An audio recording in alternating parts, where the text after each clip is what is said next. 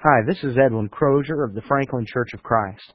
On the second Sunday night of each month, I present the Bible's answers to questions submitted by members and guests of the Franklin Church. In December of 2004, a very difficult question was submitted. What is the baptism for the dead mentioned in 1 Corinthians 15 and verse 29? The lesson you are about to hear contains my thoughts on the matter right now. I certainly hope this lesson will benefit and edify you. May it be a starting place for your own study as you strive to answer this Bible question. On the second Sunday night of each month, we set aside our time together here as we worship God, as we open His Word to answer questions that have been submitted by members, sometimes by guests. That's what we're going to be doing tonight. Tonight, we're going to be taking a look at what I consider to be, or have considered, one of the most difficult passages in the Scripture. We're going to be taking a look at 1 Corinthians chapter 15 and verse 29. In 1 Corinthians chapter 15 and verse 29, we learn about baptism for the dead. But even after reading the verse, I think we call the question, what does it mean? Otherwise, what will those do who are baptized for the dead? If the dead are not raised at all, why then are they baptized for them? This is one of those passages that over the years I've constantly gone back to and studied some and read some and looked at commentaries and talked to folks. And by the time I was done, typically I would have to just say, well, I know what it doesn't mean. I'm not completely sure what it does mean. And that kind of answer just never satisfies me. However, a couple of years ago while studying this passage, in my mind, things just kind of fell into place. And so right now, I'm very comfortable with what I believe this passage means, and I want to share that with you tonight. However, having said that, I full well know that in another couple of years, I might come back and read 1 Corinthians 15:29, and having studied it some more and learned some more about the Scripture, realize that I'm all wrong. And so let's please don't view this tonight as me saying, here's the definitive exposition of 1 Corinthians chapter 15 and verse 29.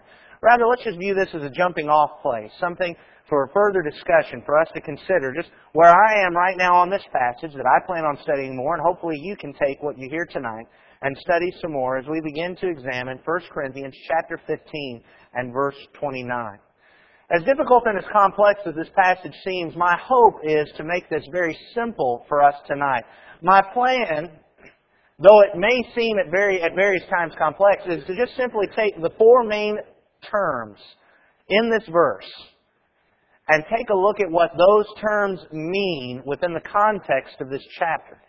And having understood those terms, when we're done, I hope that we can come back to the question as a whole, put those terms together, and figure out exactly what Paul was asking and exactly what Paul's point is.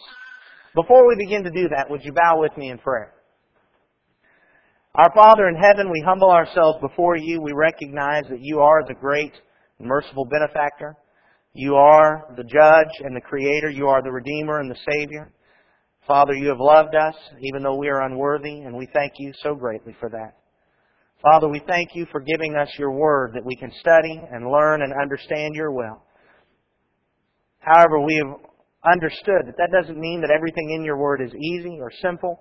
We recognize that you have written your word in such a way as to challenge us, to make us dig and to understand what you have presented to us. And we pray that you would be with us tonight as we study your word in one of the places that we've considered difficult, that our hearts will be open to your will, that we will have greater understanding, and that what we study tonight will draw us closer to you, will fill us with hope, and help us submit to you as our lives continue. Father, we praise you and we thank you. In your Son's name we pray. Amen. As we answer this question, the very first thing we need to recognize is the context of this chapter in general. 1 Corinthians chapter 15 and verse 29 is not written in a vacuum. It's not just there somewhere talking about baptism for the dead. It's written within a chapter that is talking about resurrection. As the chapter began in 1 Corinthians chapter 15, beginning at verse 1, Paul said, "Now I make known to you, brethren, the gospel which I preached to you, which also you received, in which also you stand, by which also you are saved, if you hold fast the word which I preached to you, unless you believed in vain." He begins by talking about the gospel, what the core message of the gospel is. And he says in verse 3, "For I delivered to you as of first importance what I also received, that Christ died for our sins according to the Scriptures, that He was buried, and that He was raised on the third day according to the Scriptures. As he continues on in the next few verses, he talks about eyewitnesses who saw Jesus after He was resurrected from the dead. Having started down this path of discussing the gospel, and that the heart of the gospel is the death, the burial, and the resurrection of Jesus Christ, in verse 12, he brings in another issue. He shifts, based on this discussion of the resurrection of Jesus Christ, to address some false teaching that was going on here in Corinth. And in verse 12 he says, "Now, if Christ is preached that He has been raised from the dead, how do some among you say that there is no resurrection of the dead?" In Corinth, it seems that some of the brethren had begun to teach that there was and is no resurrection. That when you're dead, that's it, it's over, you're dead. The remainder of this chapter is answering that false teaching. He gives several different approaches, but the thing that we need to understand is that when we come to 1 Corinthians 15:29, whatever our final decision is, or final discovery, or final understanding is about 1 Corinthians 15:29, it has to fit within the context of responding to this idea that there's no resurrection. That's why Paul made this statement. That's why he asked this question. Because he was making a logical point about resurrection from the dead, and that there is and there will be a resurrection. That's kind of our guiding post as we take a look at this, because so many of the different options we have are ruled out by recognizing that Paul is defending the resurrection. So whatever our decision is when we're done, it has to fit in with that context. I want to begin by taking a look at the word those. Those who are baptized for the dead. What will those do? Why then are they baptized for the dead? Who is this those? That to me is really the biggest question that I've struggled with for years. And one of the things that I've done that has helped me, at least provided some satisfaction in my mind, is to just back up to the beginning of the chapter and start looking at the pronouns. And trying to figure out, well, who are the possibilities? Who could those possibly be? And see if we can whittle away at them until we come up with a choice.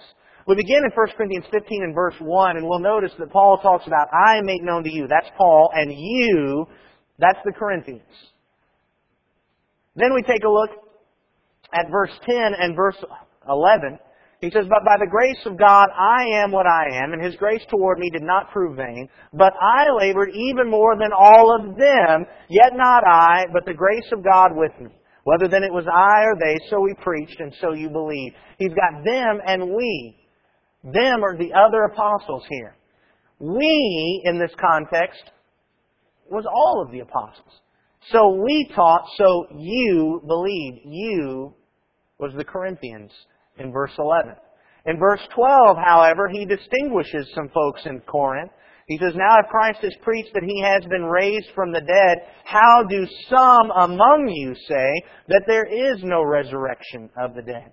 There were some among you. There were a group of Corinthian Christians that were teaching no resurrection from the dead. We move on to verse 14. And the text there says, If Christ has not been raised, then our preaching is vain. Your faith also is vain. Our preaching here is the apostles, going up to verse 10, where he said, So we preached, so you believed. So here's our and your. Verse 15. Moreover, we are even found to be false witnesses of God, because we testified against God that He raised Christ, whom He did not raise, if in fact the dead are not raised. Here again, we is the apostles. Verse 17. And if Christ has not been raised, your faith is worthless. You are still in your sins. So this is what we've taught. If we're wrong, you are still in your sins. And then in verse 19 he says, If we have hoped in Christ in this life only, we are of all men most to be pitied. Now following the pronouns, I'm convinced that the we here refers to the apostles. That they had given up so much more than the others as far as their teaching, that specifically and directly he's actually referring to the apostles here. It is possible that he is combining the I and the you and referring to all Christians. Certainly, the point is the same. that whether we are apostles or not, if we're hoping in Christ and there is no resurrection, then we are to be pitied. The apostles, perhaps, who had done so much more work, so much sacrifice, were to be even more pitied. As we've taken a look at these pronouns, then we finally come to verse 29, and it has that pronoun, those, or they. Well, who is this? Let's consider some of the possibilities based on the other groups of people we've looked at through this chapter. Is it possible that it refers to all Christians? Well, it's possible. However, if Paul were going to refer to all Christians, if he is a Christian, what's he going to say? Is he going to say those? No, he's going to say us, or we. I think that demonstrates that he's not referring to all Christians. Well, another option, what about all apostles? Well, he's not going to say that because he's already demonstrated several times if he's referring to all of the apostles, he's going to refer to himself as part of that. We. Now, it is possible other apostles. However, keeping in mind that what he pointed out earlier is that what the other apostles teach is what he also teaches. And what the other apostles do is what he also does. Therefore, I don't believe he's talking about the other apostles either. Another possibility. What about all Corinthians? Wouldn't be the Corinthians, because if he was going to say to all of the Corinthians, what would he say? He'd say, you. Why then are you being baptized? Because that's how he's referred to them throughout the entire chapter. Finally, what about this possibility? What about non-Christians? There are some that suggest it's possible that there were some non-Christian groups that were getting baptized for the dead, and Paul was referring to them, and the Corinthians would know about that, and they understood, and he was just making a point. However, the problem that I have with that is we've got to keep in mind, what is Paul's major point? Paul's major point is there is a resurrection. Is there anything that any pagan non-Christian groups were doing that would have any type of bearing whatsoever on proving that there was a resurrection? Absolutely not. There's nothing that any non-Christian pagan group would have been doing that would have impacted this issue. Paul, in striving to defend the resurrection, would not go to groups that are not Christians, that have no concept of resurrection in Christ, to defend that. So I would suggest to you that non-Christians doesn't fit. What then is the answer? Well, when we take a look at these different groups of people, we've rolled out all but this one right here, these false teachers. As he starts talking to those who believe the truth about the resurrection, he refers to those who do not believe the truth about the resurrection. He says, those people, what are they doing being baptized for the dead? We ruled out all the other groups. It's not just the Corinthians. It's not the apostles. It's not non-Christians. Well, who would those be? In the context, I believe that what's left for us is that he's referring to these Christians in Corinth that taught there was no resurrection. He's asking, why are they being baptized for the dead? Those. Who is it? The false teachers who are teaching no resurrection. Now, I know that brings some questions into our mind, but let's hold on to those for a moment and let's continue on. And I think as we move along through the lesson, we'll be able to see how all this fits together. So if those are the false teachers that teach there is no resurrection, getting baptized for the dead, what about baptism? What is this baptized? What does this refer to? Now, in my years as a Christian, I've heard several sermons that have talked about how baptism and baptized are used in the Scripture. Perhaps you have heard these sermons as well. And if you have, you've heard sermons on the 7 baptisms of the Bible. Anybody heard a sermon like that? Yeah, we've heard the 7 baptisms of the Bible. Of course, the one baptism, the most important one, the one that Paul was referring to in Ephesians 4 and verse 4 when he talked about one baptism, is the baptism into Christ for the remission of our sins. Acts chapter 2 and verse 38. In Acts chapter 2 and verse 38, we know that the Scripture says, repent and each of you be baptized in the name of Jesus Christ for the remission of his sins. Romans chapter 6 describes that baptism further. In Romans chapter 6, beginning at verse 3, Paul said, do you not know that all of us who have been baptized into Christ Jesus have been baptized into His death? Therefore we have been buried with Him through baptism into death, so that as Christ was raised from the dead through the glory of the Father, so we too might walk in newness of life.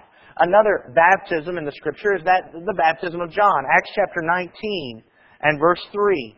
In Acts chapter 19 and verse 3, the Scripture there says, as Paul came into Ephesus, he asked these men that he had found, he said, into what then were you baptized? And they said, into John's baptism. This was the baptism that John preached while he was here. And Paul said in verse 4, John baptized with the baptism of repentance, telling the people to believe in him who was coming after him, that is, in Jesus, and encouraged them to be baptized into Christ. That first baptism we talked about. A third baptism in the Scripture is the baptism into Moses. 1 Corinthians chapter 10. 1 Corinthians chapter 10 and verse 2 says, all were baptized into Moses in the cloud and in the sea, referring to the Israelites who went through the Red Sea and figuratively baptized into Moses. Then we have the baptism of fire, Matthew chapter 3 and verse 11.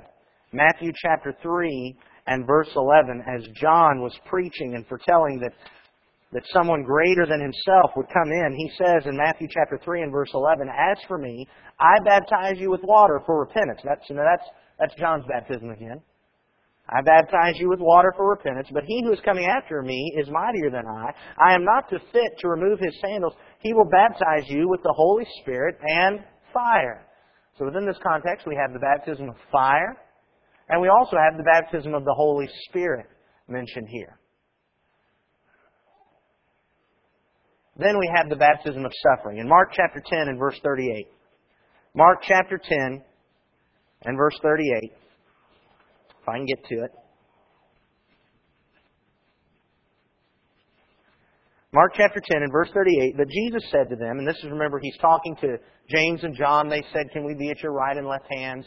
And as Jesus was talking to them, He said in verse 38, you don't know what you're asking. Are you able to drink the cup that I drink, or to be baptized with the baptism with which I am baptized? And they said to Him, we're able. And Jesus said to them, the cup that I drink you shall drink, and you shall be baptized with the baptism with which I am baptized. My understanding of this text is that the cup that they're drinking, the baptism through which they're going, is not an issue of a literal cup drinking or the water baptism that they would go through for the forgiveness of their sins, but rather the idea of, as Jesus prayed in the garden, let this cup pass from me, the suffering that He would go through, the torment, the agony, the persecution. And He's pointing out that John and James would in fact drink that same cup. They would go through that same baptism. They would be immersed in suffering just as He was.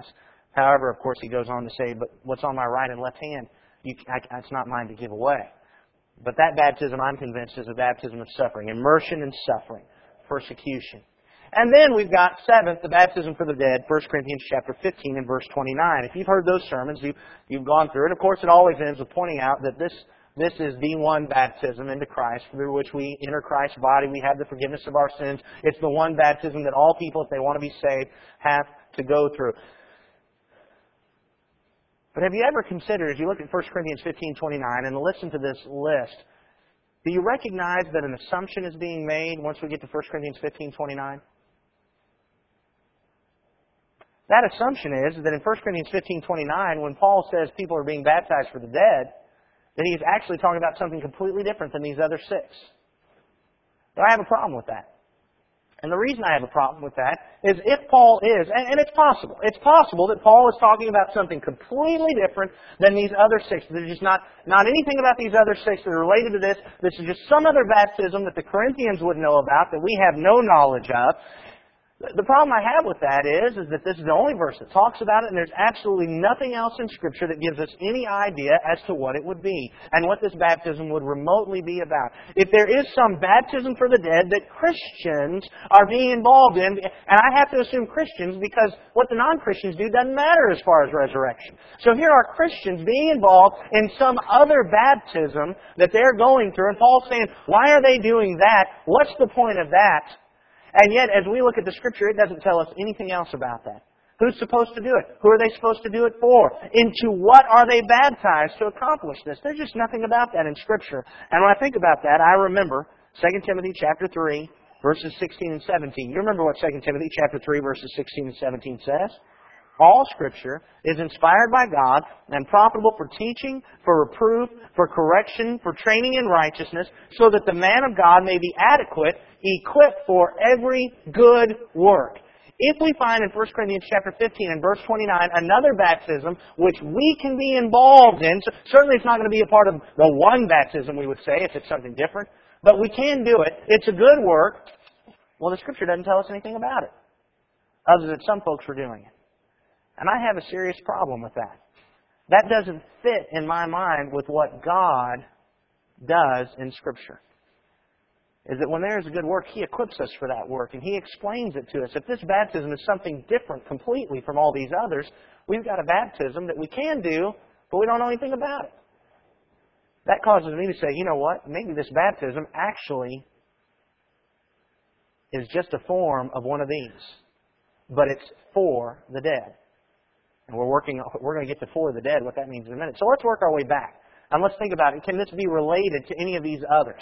Well, I don't believe it's the baptism of suffering, and the reason why I wouldn't say that is because in 1 Corinthians chapter 15 and verse 30, Paul then immediately after asking this question, why are those being baptized for the dead, he says in verse 30, why are we also in danger every hour? Because the suffering is something that Paul was involved in as well. If he was talking about a baptism of suffering, he would include himself in it because he was going through that, just as James and John did. But whatever's going on in verse 29 is something that somebody other than Paul is being involved in.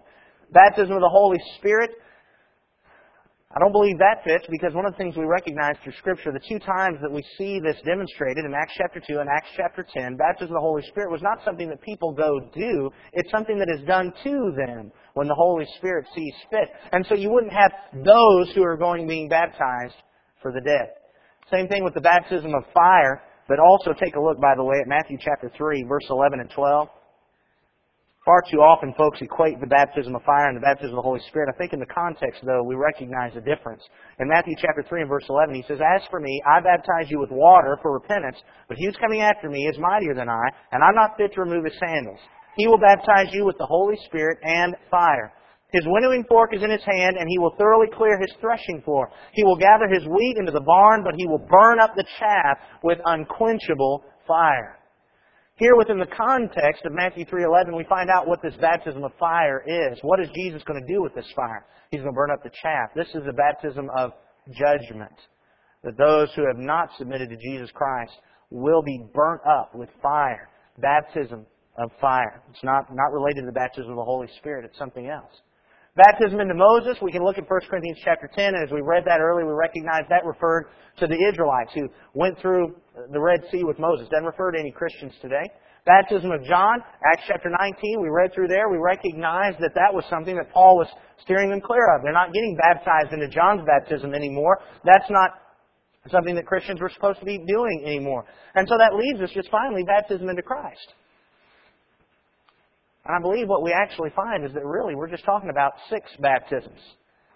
And that this baptism for the dead is actually being baptized for the remission of sins into Christ for the dead. He says, why are they doing this? Why are those being baptized into Christ for the remission of their sins for the dead? Why are they doing that? I want you to think about this, something that might tie some apron strings together, some loose strings together for us on this. When you take a look at baptism into Christ for the remission of sins, what is the real benefit of baptism into Christ for the remission of our sins? Is the real benefit something in this life?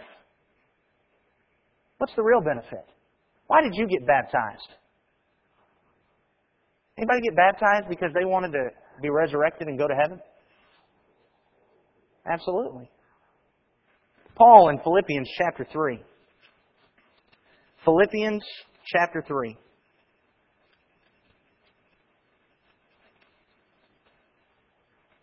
Beginning at verse 9, he talks about how much he wants to be found in Christ. Philippians 3:9 said that he verse 8 said he gave up everything, counted as rubbish, that he could gain Christ and be found in Him.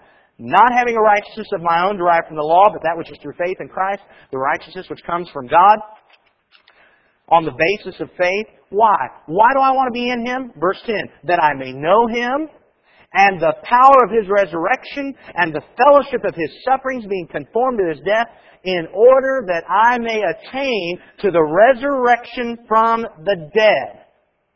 Not that I have obtained it. He's here in resurrection from the dead. He's not talking about being brought out of death of sin and into life, as happened when he was baptized. He's talking about something he's looking forward to in the future. Why does he want to be in Christ? Because he's looking forward to the day when he's going to be dead. And he wants to be resurrected to life. But we couple that with Romans chapter 6. Romans chapter 6, verse 3. Do you not know that all of us who have been baptized into Christ Jesus have been baptized into His death? Galatians chapter 3, verse 27. Galatians chapter 3 and verse 27. For all of you who were baptized into Christ have clothed yourselves with Christ. Baptism into Christ is to benefit us when we're dead. And Paul's asking, why are these guys being baptized for the dead if there's no resurrection? Why are they doing that? Keep in mind one other point that will help us as we continue on in our last two terms here. That baptism only benefits the one who is doing it. There's nothing in Scripture that says I can get baptized and you can be saved. In fact, there are Scriptures that point out that the righteousness of the righteous will be upon himself and the wickedness of the wicked will be upon himself. There's nothing I can do. There's no work I can do that benefits you eternally in that sense of I do it and you get saved by it. It just doesn't happen. So as we keep this in mind, what is baptism for? It's to benefit us when we are dead. What about this term for? Very simply. The English word for in this text is not the same as in Acts 2:38. Acts 2:38, the Greek term is eis, unto, or toward. Here it's the Greek term huper. I guess is how you would pronounce that. I don't know. Matthew chapter 5 and verse 44, that same term is used to talk about us praying. It says that we're supposed to pray for our enemies. For our enemies. On behalf of our enemies. In John chapter 13, verses 37 and 38.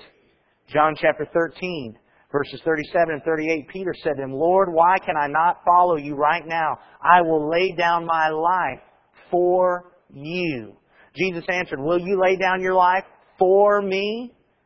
Truly, truly, I say to you, a rooster will not crow until you deny me 3 times. For the sake of, on behalf of.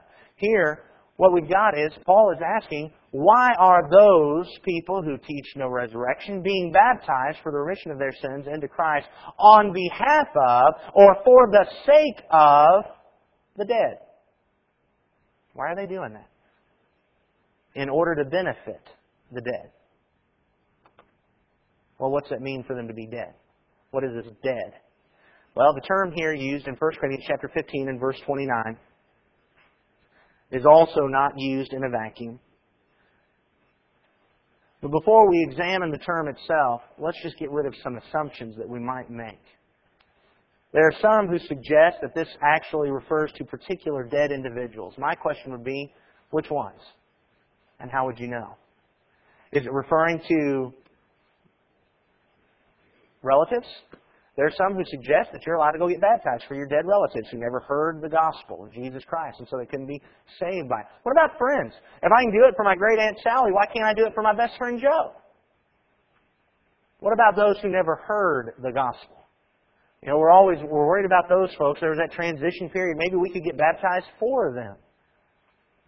Or maybe it's for those who died on the way to the baptistry. That would help with some questions, wouldn't it? What happens to those who died on the way to the baptistry? Well, I'll just go get baptized for them. But my question is, how would you know, and to what passage would you go to prove this? Remember what we learned in 2 Timothy 3:16 and 17. The Scripture provides us with equipping and authority for every good work. If this passage is really telling us that we could go get baptized for the remission of our sins for somebody else who are dead, then why doesn't any other passage in here tell us how to do it? There's not one. That tells me something. That's not what this is about. If it were about that, we would have equipping for that. And it would tell us how to do it and who would be benefited exactly and when to do it and all of those kind of things. Just like baptism for the remission of sins for our sins is taught and explained very clearly. So it's not about this. Let's get rid of those assumptions. But then we take a look at the term. The term in 1 Corinthians chapter 15 and verse 29, the root word is nekros, but the form of it here is nekron. And it's not used in a vacuum, as I said moments ago. It's actually used elsewhere in this chapter, as distinguished from another term that's also used in this chapter. If you look back in 1 Corinthians 15 and verse 12, it says, "Now if Christ is preached that He has been raised from the dead, how does some among you say there is no resurrection of the dead?" Here what you, and also notice verse 20, "But now Christ has been raised from the dead." And what we find in this text is that this term nekron is used to refer to the state of being dead, or maybe more accurately, just that idea of the grouping of those who are dead. And it's not referring just to particular dead individuals, but rather from that group, the resurrection from the dead. There's this group of the dead, the state of being dead, and here a person is raised from that.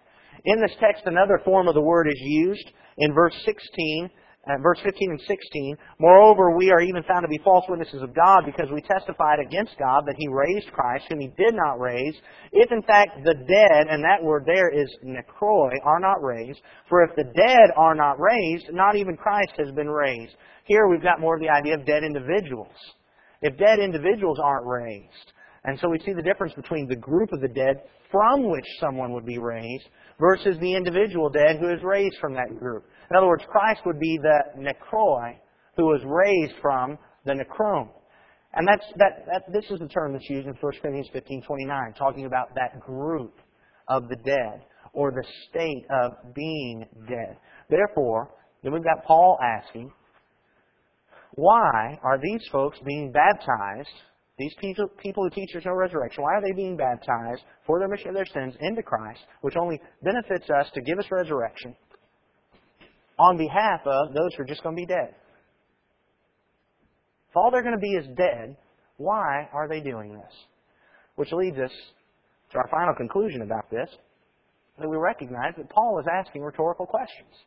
In 1 Corinthians chapter 15 and verse 30, he goes on to ask another one. He says, why then are we in danger all the time? A rhetorical question is a question that is given that is supposed to be so obvious to the reader that it doesn't have to actually literally be answered. And Paul's point here, once we recognize, and I have no doubt that the Corinthians understood this easily, because they knew all the answers to all the questions that we have to ask about it, all the things that even still might be left in the dark as we're speculating and moving our way through here. They knew all the answers to those questions. But so when they heard this question, they understood exactly what Paul was saying. And it didn't have to be answered. They realized this is odd. Why would these people, who believe there is no resurrection from the dead, be baptized for the remission of their sins into Christ, when the only real benefit of that is that something would happen after this life? Because if all we're going to do is die and be dead, why bother with this? In fact, he goes on to drive the point even further. In verse 31, he says, I affirm, brethren, by the boasting in you which I have in Christ Jesus our Lord, I die daily. If from human motives I fought with wild beasts at Ephesus, what does it profit me? Because if the dead are not raised, let us eat and drink, for tomorrow we die.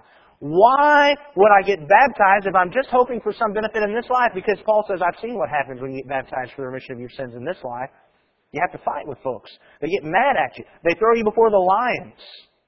And if all I've got is hope in this life, that would be ridiculous. I might as well go ahead and eat, drink, and be merry, because tomorrow I'm going to die, and then I'm just going to be dead. What is Paul's question? Paul's question is, why are these people getting baptized into Christ if they have no hope of resurrection through Christ? What is the point? In fact, he carries it further. Why would I do anything to serve the Lord Jesus Christ if when I die, I'm just going to be dead? Because when I serve God in this life, it just makes other people mad at me. My life would be a lot easier if I just quit serving God. But I'm serving God because I believe there's going to be a resurrection. In the end, Paul's point is that these folks who are teaching no resurrection, their life and their actions actually have contradicted their doctrine. And it's amazing how often that is the case, how many false doctrines people will argue doctrinally, but when you get down to their practice, they demonstrate that they don't really believe that. And that's what Paul is pointing out here. They may be arguing that doctrinally, but they don't really believe that, because if they really believed it, why get baptized? Why do anything? It contradicts. Now the importance of this passage for us, I think there's a threefold importance of this passage to us. Number one, it gives us hope for the resurrection. Here, Paul has demonstrated that there is a resurrection, and he has nailed it down. And he's pointed out that if there isn't a resurrection, why on earth would we get baptized? And what are they? Look at them. Even the folks who say there's no resurrection are out there getting baptized. Why are they doing that if they don't think there's a resurrection? We have hope of the resurrection. The second thing is it demonstrates we must not be in fellowship with false doctrine that leads to corrupt action. Very interestingly, there in 1 Corinthians chapter 15, don't miss this. As he continued on, in verse 33, Paul said, "Don't be deceived. Bad company corrupts good morals." Here's Paul's point. If you have folks that are teaching no resurrection, if they're going to be consistent, sooner or later they're going to have to say how we live doesn't matter. You have to say that. Because if there's no resurrection, then what I'm doing doesn't matter. I might as well eat, drink, because tomorrow I'm going to die. Now, the folks who are teaching this, Paul demonstrates, they may not be corrupt right now. But if they continue with this teaching, they will become corrupt if they're going to maintain the consistency of their position. And so he warns, bad company corrupts good morals. His point to the Corinthians is if you keep allowing these folks to teach no resurrection, the morals there are going to go downhill. Because more and more people will believe it, and more people, in order to be consistent, will eventually say, it doesn't matter how I live. And one of the reasons that's important for us is because there are folks, in fact brethren today, that teach there is no resurrection, or no more resurrection. They teach that the resurrection occurred back in 70 A.D. And I don't know what their thought is about us, and what's going to happen to us, and what hope we have. But I tell you what, it's a dangerous thing. If folks are going to say that there's no resurrection for us, because that's the only hope we have. That's why we got baptized into Christ. Because in Christ, we may attain the resurrection. And if we can't have resurrection, then there's no point to anything we do. The third import of this passage for us is it demonstrates that baptism is, in fact, necessary. Think about this for just a moment.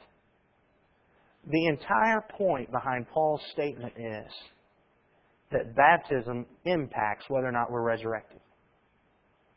And if there is no resurrection, then why get baptized? Do you see what that demonstrates? That demonstrates that if there is a resurrection, we had better be baptized. Paul's entire point comes crumbling to the ground and is moot and is pointless if baptism does not impact whether or not we are resurrected to life. That's his whole point. These folks are being baptized in order to be resurrected when they believe there's no resurrection. If you believe there is a resurrection,